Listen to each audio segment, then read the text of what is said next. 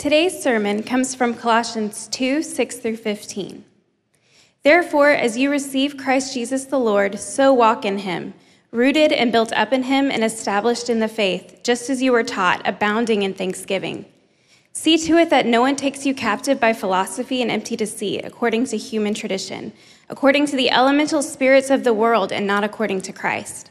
For in him the whole fullness of deity dwells bodily, and you have been filled with him, who is the head of all rule and authority.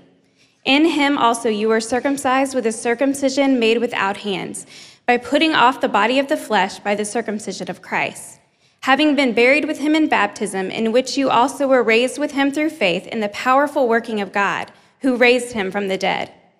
And you who were dead in your trespasses and the uncircumcision of your flesh, God made alive together with him, having forgiven us all our trespasses, by canceling the record of debt that stood against us with its legal demands. This he set aside, nailing it to the cross. He disarmed the rulers and authorities and put them to open shame by triumphing over them in him. In Ed Welch's book, Addictions, A Banquet in the Grave, he says this: there is a mean streak to authentic self-control. Self-control is not for the timid. When we want to grow in it, not only do we nurture an exuberance for Jesus Christ, we also demand of ourselves a hatred for sin. The only possible attitude toward out-of-control desire is a declaration of all-out war. There is something about war that sharpens the senses. You hear a twig snap or the rustling of leaves and you're in attack mode. Someone coughs and you are ready to pull the trigger. Even after days of little or no sleep, war keeps us vigilant. Now, there's certainly a battle against sin that we participate in, but there's a battle that happened long before you participated in the battle.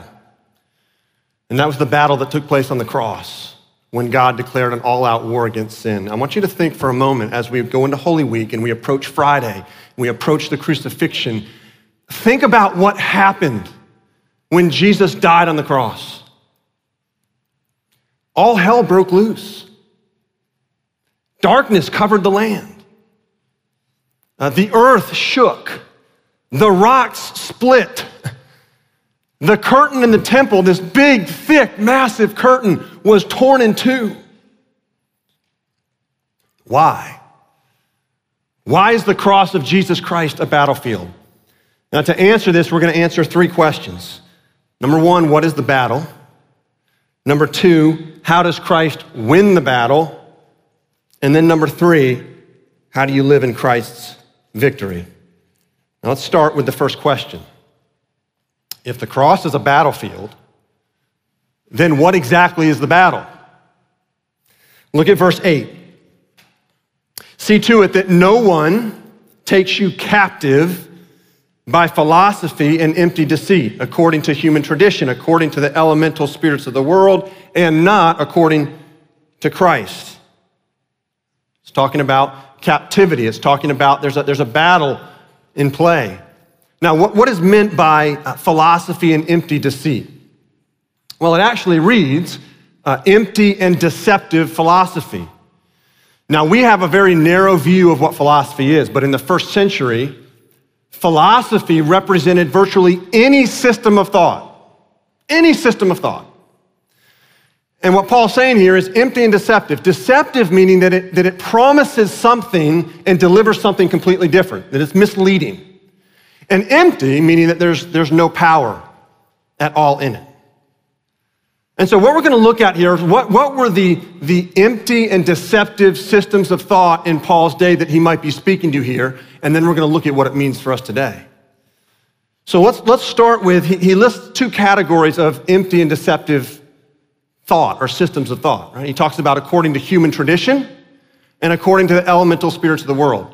So let's look at human tradition. What does that mean? We're not crystal clear. We don't know exactly what is meant by human tradition there, but it does remind us of Jesus' critique of the Pharisees and the teachers of the law.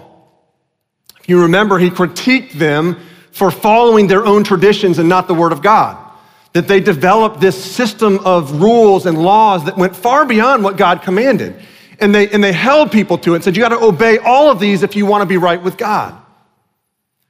In Paul's other letters, he talks about the circumcision party or the Judaizers, which those were the ones that said, yes, believing in Christ is good, but it's Christ, plus you really need to follow certain parts of the law of Moses, especially circumcision, right? So believe in Christ and get circumcised to complete your salvation. And we see that in verse 11, Paul's giving support to that by describing what circumcision really is in Christ. And then in verse 14, we read the record of debt that stood against us with its legal demands, right? There's demands. And these were being placed, this is the human tradition, right? We can call it a set of rules that you must adhere to at least complete your salvation. Paul's saying don't be caught, don't be taken captive by that. Right? The second category, elements, spiritual elements or elemental spirits, right, of the world. What are we speaking about there?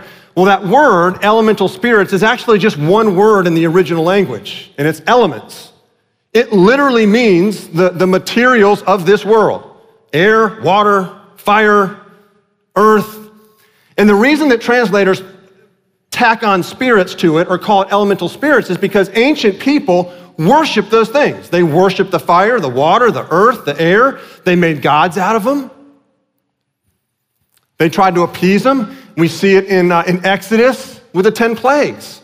What were the 10 plagues? They were all this confronting of the Egyptian gods. So the plague of blood in the Nile River was a confrontation of the Egyptian god of the Nile. The plague of darkness was a confrontation of the Egyptian god of the sun, or the sun god, right? So you had all of these elemental spirits that people would worship, and they would try to appease these gods. So if they wanted rain on their crops, they would do a rain dance. They'd do whatever it takes to get the rain god to send rain. So Paul's saying don't be taken captive by that. And what we learn in each of these is that what is behind these false, deceptive, empty systems of thought, whether it's according to human tradition or elemental spirits of the world, that what lies behind it is the enemy. You say, how do we know that? Well, if you go down to verse 15 and read verse 15, you have to ask the question, who is disarmed by the cross of Christ? What's Paul say? Well, the rulers and authorities are disarmed. That's speaking of the demonic. It's speaking of the evil one. We read it in Ephesians chapter 6, verses 11 to 12. Put on the whole armor of God that you may be able to stand against the, what? Schemes of the devil. For we do not wrestle against flesh and blood, but against the rulers, against the authorities. Rulers and authorities, there it is again. Against the cosmic powers over this present darkness. Against the spiritual forces of evil in the heavenly places. So that the devil's behind every empty and deceptive philosophy or system of thought. He's behind them all. The scriptures call him the accuser of the brothers, call him a father of lies. He's called, he masquerades as an angel of light. He prowls around like a roaring lion waiting for someone to devour. Right? So behind these false thoughts and these false ideas and philosophies is the devil. And that's why these are enslaving. Behind this false philosophy or this untrue philosophy is an animating power. And it's the demonic. And so that's why we read in verse 8, see to it that no one takes you captive, right? It's enslaving, it's captivity, it's imprisonment. Verse 14, that stood against us with its legal demands. It's demanding, it asks a lot of you. These empty, meaning powerless, deceptive, misleading systems of thought are enslaving. They capture you. They capture you, and they don't deliver what they promise. They're empty, and they're powerless. So let's put this all together. What does this mean today? What are potentially the empty and deceptive systems of thought today that can take your heart captive, behind which the evil one is working? Now, what I want to do is talk about the two categories again, human tradition and elemental spirits of the world. What can fall underneath this? Let's start with human tradition. And let me give you a couple thoughts around an empty and deceptive system of thought that's according to human tradition that can take your heart captive. Now, the first one is summarized by a phrase that I've heard often, and maybe you've heard it. And it says this: God helps those who help themselves. Have you ever heard that phrase? God helps those who help themselves. That's not biblical. You won't find that in the Bible. What that does, God helps those who help themselves, sets up God to be a responder. So if you work hard enough on your life, on your faith, on your obedience, if you work hard enough, then God will move in to help you. That is actually no different than the pagan religions that Paul is addressing here, which says if you want rain on your crops, do a rain dance to the rain god, and he'll send you rain for your crops. He'll help you. It's the Christianized version. God helps those who help themselves. It's the anti-gospel. It basically says that if you can purchase God's help by how hard you work, it's the anti-gospel. Satan loves it.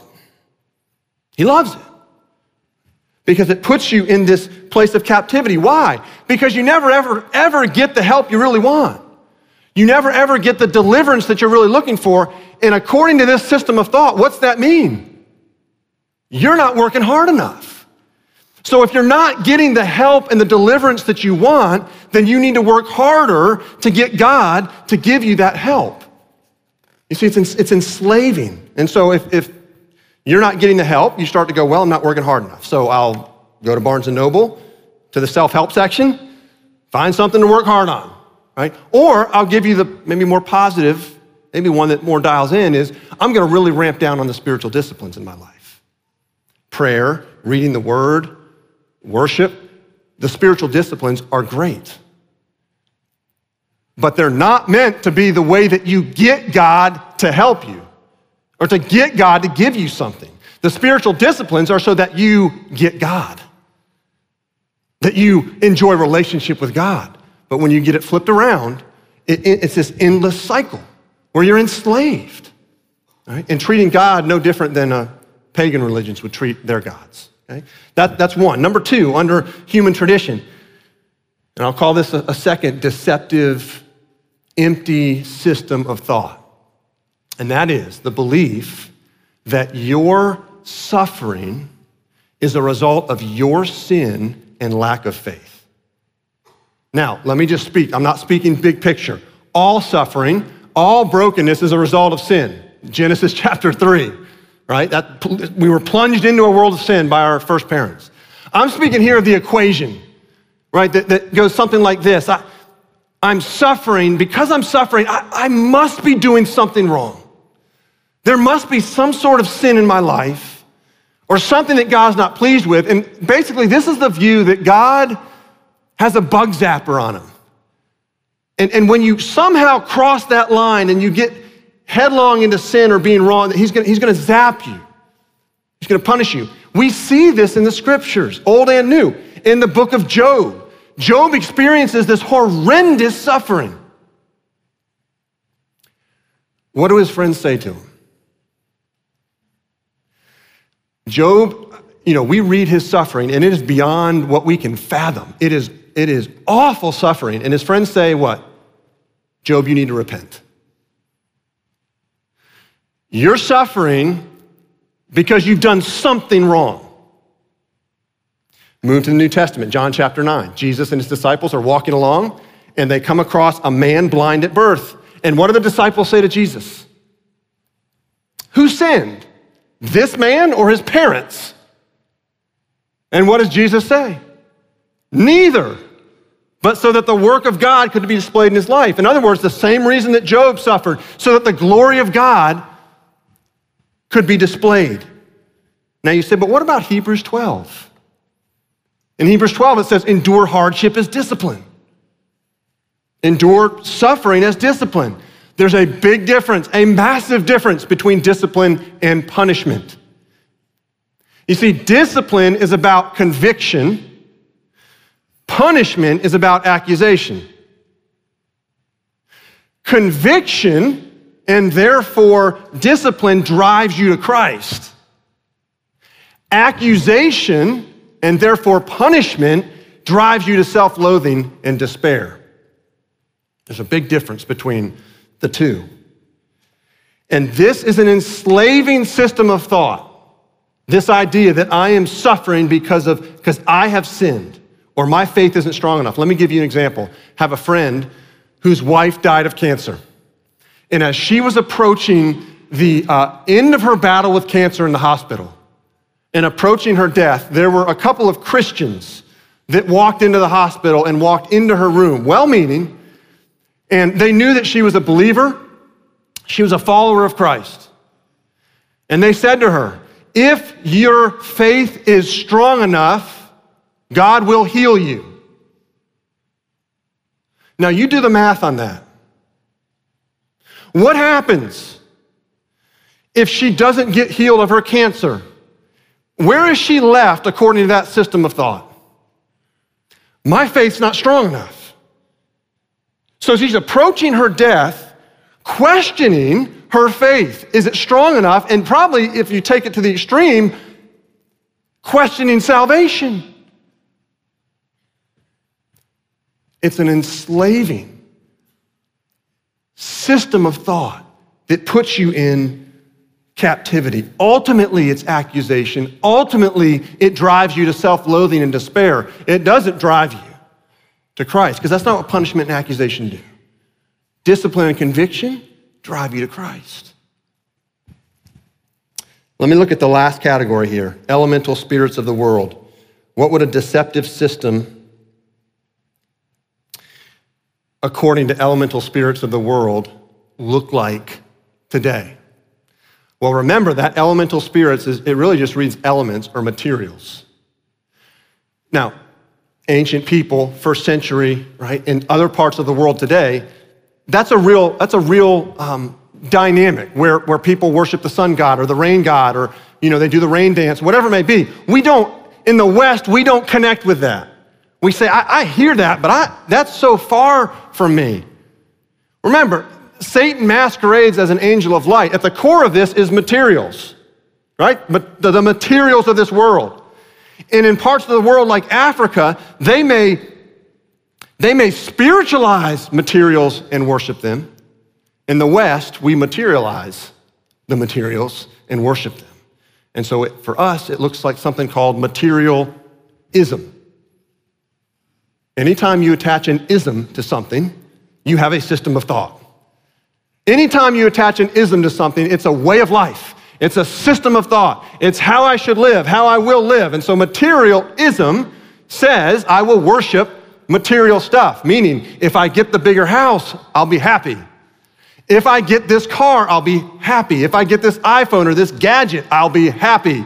Or if I get that job making that money, I will be happy. And the problem is, once you get that thing, it doesn't deliver the happiness that you thought it would. And so where are you left? As long as you're stuck in materialism, you say, well, there's another material that will make me happy. So you dream about the bigger house or the better car. It's an endless cycle. It's enslaving. Now, why do I spend all this time talking about this? Because there's a real battle. There is a real battle that is waging for your heart.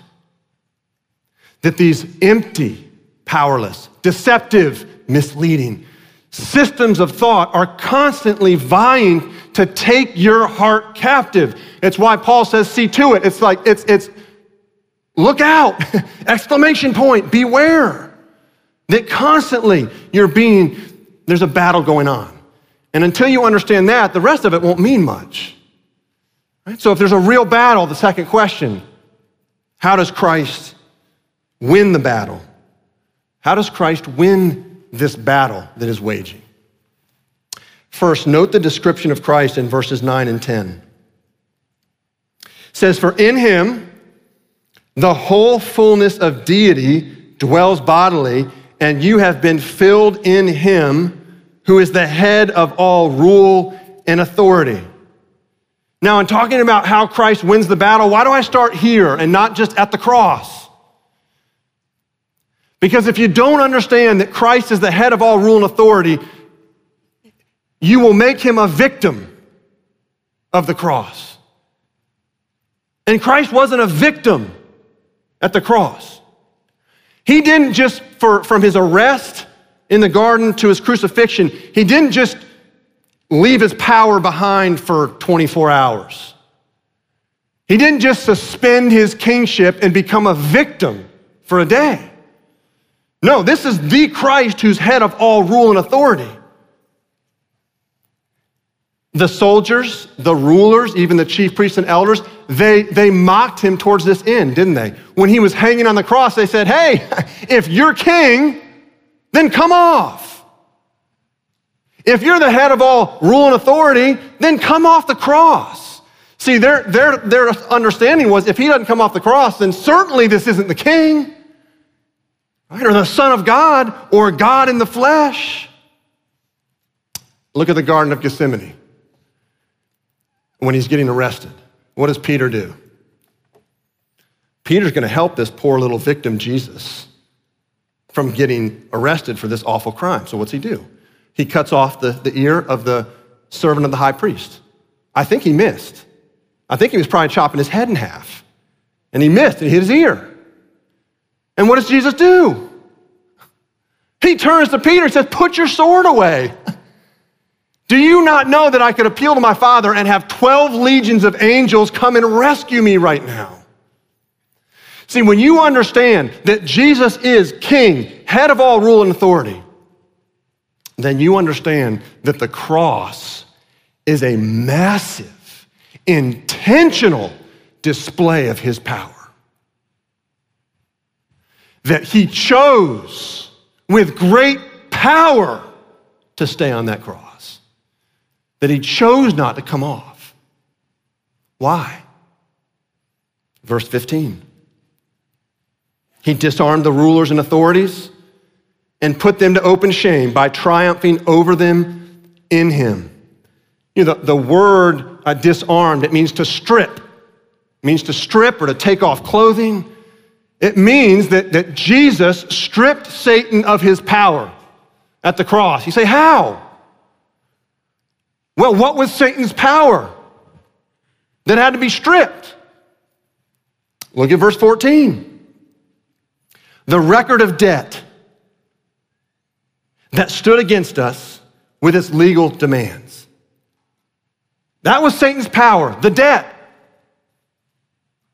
I was reading this past January, there was an article in the 24/7 Wall Street blog that was titled this: Americans are ashamed to admit credit card debt. Now listen to the opening paragraph of this article. There is apparently a stigma attached to carrying credit card debt. More than a third of Americans say they would be embarrassed to let others know that they are not paying off their credit card debt in full every month. More than 40% say they believe they will be judged by family and friends because of credit card debt. And nearly 50% say they would be less interested in dating someone who has credit card debt. The surprising thing is that Americans' average credit card debt is $15,355. And then it goes on. The executive of the firm that did the survey went on to say this: it's no surprise that shame about debt isn't necessarily productive in preventing or eradicating it. Shame doesn't guarantee success. The only way to pay off debt is to face it head on and make a plan to get rid of it. Now, according to this article, there is tremendous shame and embarrassment surrounding credit card debt. That it's enslaving, that it takes you captive. Why? Well, because the credit card company, the bank, has power over you. They've got power over you. Listen, this is nothing compared to the debt of sin. the shame that hidden sin that nobody else knows about brings to your heart. The embarrassment of public sin that everybody knows about. The accusations, the judgment, right, of the evil one who accuses you, who because of your sin launches statements like, you're not worthy. You're a failure. You don't deserve God's grace. See, the record of debt that stands against us is enslaving. And it is what Satan uses. And it's the power he has to hang it over your head. And what Jesus is saying here, what Paul is saying through Christ in verse 15 is Christ's death on the cross pays the debt in full, takes away the debt, and therefore disarms the rulers and authorities, the evil one, so that you don't have to listen to the accusations anymore. You don't have to listen to the lies anymore, because that debt is gone. And the enslaving power that he has over you is gone. And I love the end of verse 15, or the middle of it. And he put them to open shame. What's that speaking to? Next Sunday, the resurrection came out of the grave, and it was openly shaming the evil one and putting in full reality what Jesus had accomplished. Why is the cross a battlefield? There's a real battle. There's a battle for your heart. There are deceptive and empty systems of thought in this world and this culture that are constantly trying to take you captive. Jesus won the battle by what? Paying the debt in full, so that debt that stood against you, that Satan used to accuse you and say you're not worthy and you're a failure, it's gone. You don't have to listen anymore to those accusations. You're free from it. And that leads us to the third question then. Finally, how do you live in Christ's victory? Now, before I go into this, let me say this is where the train can get off the tracks really quick. Because there's a lot of talk about victorious Christian living that is detached from Christ. They can actually go right back into verse 8. These deceptive and empty systems of thought, like God helps those who help themselves. Right? That kind of stuff can get into this victorious Christian living, and it's detached from Christ and sends you right back into the problem in verse 8, captivity. So what does this mean? What does it mean to live in Christ's victory that he accomplished on the cross? First, before we get to your response and what you do, we're going to look at what God does to you and in you, because that's about all of what verses 10 to 13 are talking about. Verses 10 to 13, 4 verses, you'll notice it's all passive language. And what I mean by that is it's stuff that is done to you and in you and for you. It's not stuff you do to yourself. Look at verse 10. You have been filled in him, in Christ. You don't fill yourself. God does that, right? Verse 11, in him you were circumcised by the circumcision of Christ. You don't circumcise yourself. Well, that could be painful. What's Christ saying here? Right? Physical circumcision that was painful, that it was a removing, right? A cutting off. We're circumcised in Christ now, that Jesus has cut off our sin. How? By paying the debt in full. He's cut it off. He's taken it away. Right? You don't circumcise yourself. Verse 12, having been buried with him in baptism in which you were raised with him. You didn't bury yourself with Jesus. You didn't raise yourself with Jesus. God did this. Verse 13, God made you alive together with him. You didn't make yourself alive if you're in Christ this morning. God made you alive. God did that. All of verses 10 to 13 are describing this beautiful in Christ language, that you are united to Christ and you didn't do it. You didn't do it. God did it. And so the first step to understanding how you live in Christ's victory is just understanding what God has done for you, in you, and to you.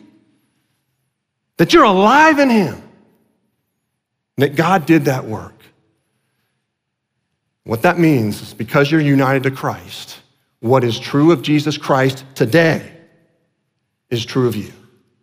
What is true of Christ is true of you. Now, with that as the foundation of the first step to living in Christ's victory, recognizing what God has done to you, now let's talk about how do you respond. In this entire passage, there's two commands. There's two commands in the entire passage. One is in verse 8, and that's see to it, that you don't get taken captive, right? That's a command. It's a defensive command. Don't get taken captive. The other command is in verse 6. Therefore, as you received Christ Jesus the Lord, so walk in him, rooted and built up in him and established in the faith. There it is. That's the command. Walk in Christ. What does that mean? It means be rooted. Be rooted in Christ. What's that mean? Being rooted in Christ means being rooted in God's word, because John 1 tells us that Jesus Christ is the word. And the way that you're rooted in Christ is being rooted in the word of God, or the word of Christ, Christ's word. It's being rooted here so that when the empty and deceptive systems of thought, like God helps those who help themselves, or I'm suffering because God's punishing me, or if I had that house, I'd be happy, or if I had that job with that money, I'd be happy, right? Those are the deceptive systems of thought. When you're rooted in God's word, right, you can discern those and not live by them and not believe them. Because when you start believing them, guess what? They send you into despair and self-loathing. There's no life there. They're empty. They're powerless. And so being rooted in Jesus' word, you can discern the accusations. You can discern the lies. You can refuse to live in them. Let me just real briefly speak personally what this has meant to me in the past 24 hours. Okay? We've all had rough 24 hours, right? I had one, just loss of perspective and all of that. And in the CBR reading this towards the end of the week, Philippians 4, right? Paul says, God will what? Supply every need of yours through his riches in Christ Jesus. What he doesn't say there, and this is what has been just grabbing hold of my heart, is that God supplies every need of yours, not every want. And I've had to camp out on that. God supplies every need, not every want, out of his riches in Christ Jesus. When you're rooted in God's word, when you're rooted in Christ's word, you're rooted in Christ. And he helps you discern the lies and the empty and the deceptive systems of thought that can take your heart captive. There's a tree, and I'll close with this. There's a tree that lives in the desert. It's called the mesquite tree. And a mesquite tree is anywhere from a few feet tall to 15 feet tall. But the most impressive part of the mesquite tree is its taproot. And a taproot is that one root that goes straight down. The taproot of the mesquite tree can go up to 150 to 200 feet below the surface. It is the deepest documented taproot there is. In fact, they found a live taproot of a mesquite tree over 160 feet below the surface in a copper mine. At the surface, the mesquite tree is what? Dealing with dry, arid, waterless conditions where there's no life. And so it sends that taproot and it keeps going and going and going until it finds water for life. Listen, this is a broken world. And every one of you, to some degree, is aware of that. And at the surface of this broken world are a lot of systems of thought that are empty. They're powerless. There's no life in them. And yet in the midst of the surface of our brokenness, there is the incredible water of life that comes from Jesus Christ. And there is water in Jesus Christ that will help you survive the deepest of droughts. That's what it means to walk in Christ. That's what it means to be rooted in Christ. And so I leave you with a question.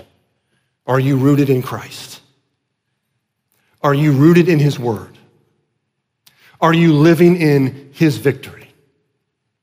Let's pray. Father, we are well aware of the battle. We're well aware of the brokenness all around us. We're well aware of the deceptive and empty systems of thought that don't give life.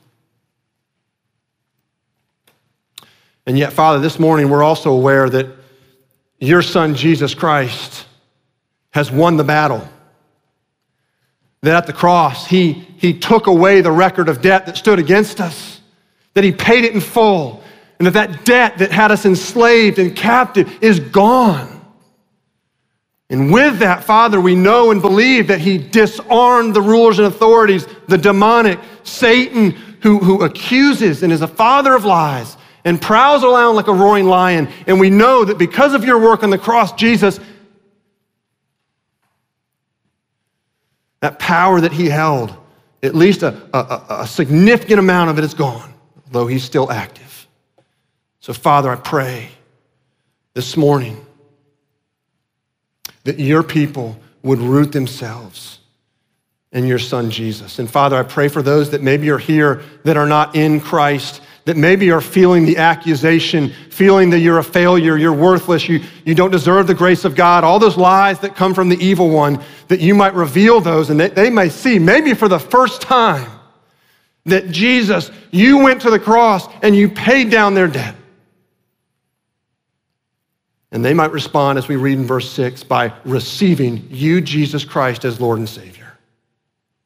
Father, as we come to the table this morning, would you speak to our hearts, and this meal, would it nourish us? And in the dry and arid conditions of this broken world, would it be like that taproot that goes deep, and that Holy Spirit, through it, you would give us spiritual nourishment and life, that we would come alive in Jesus Christ. And we pray this all in his name. Amen.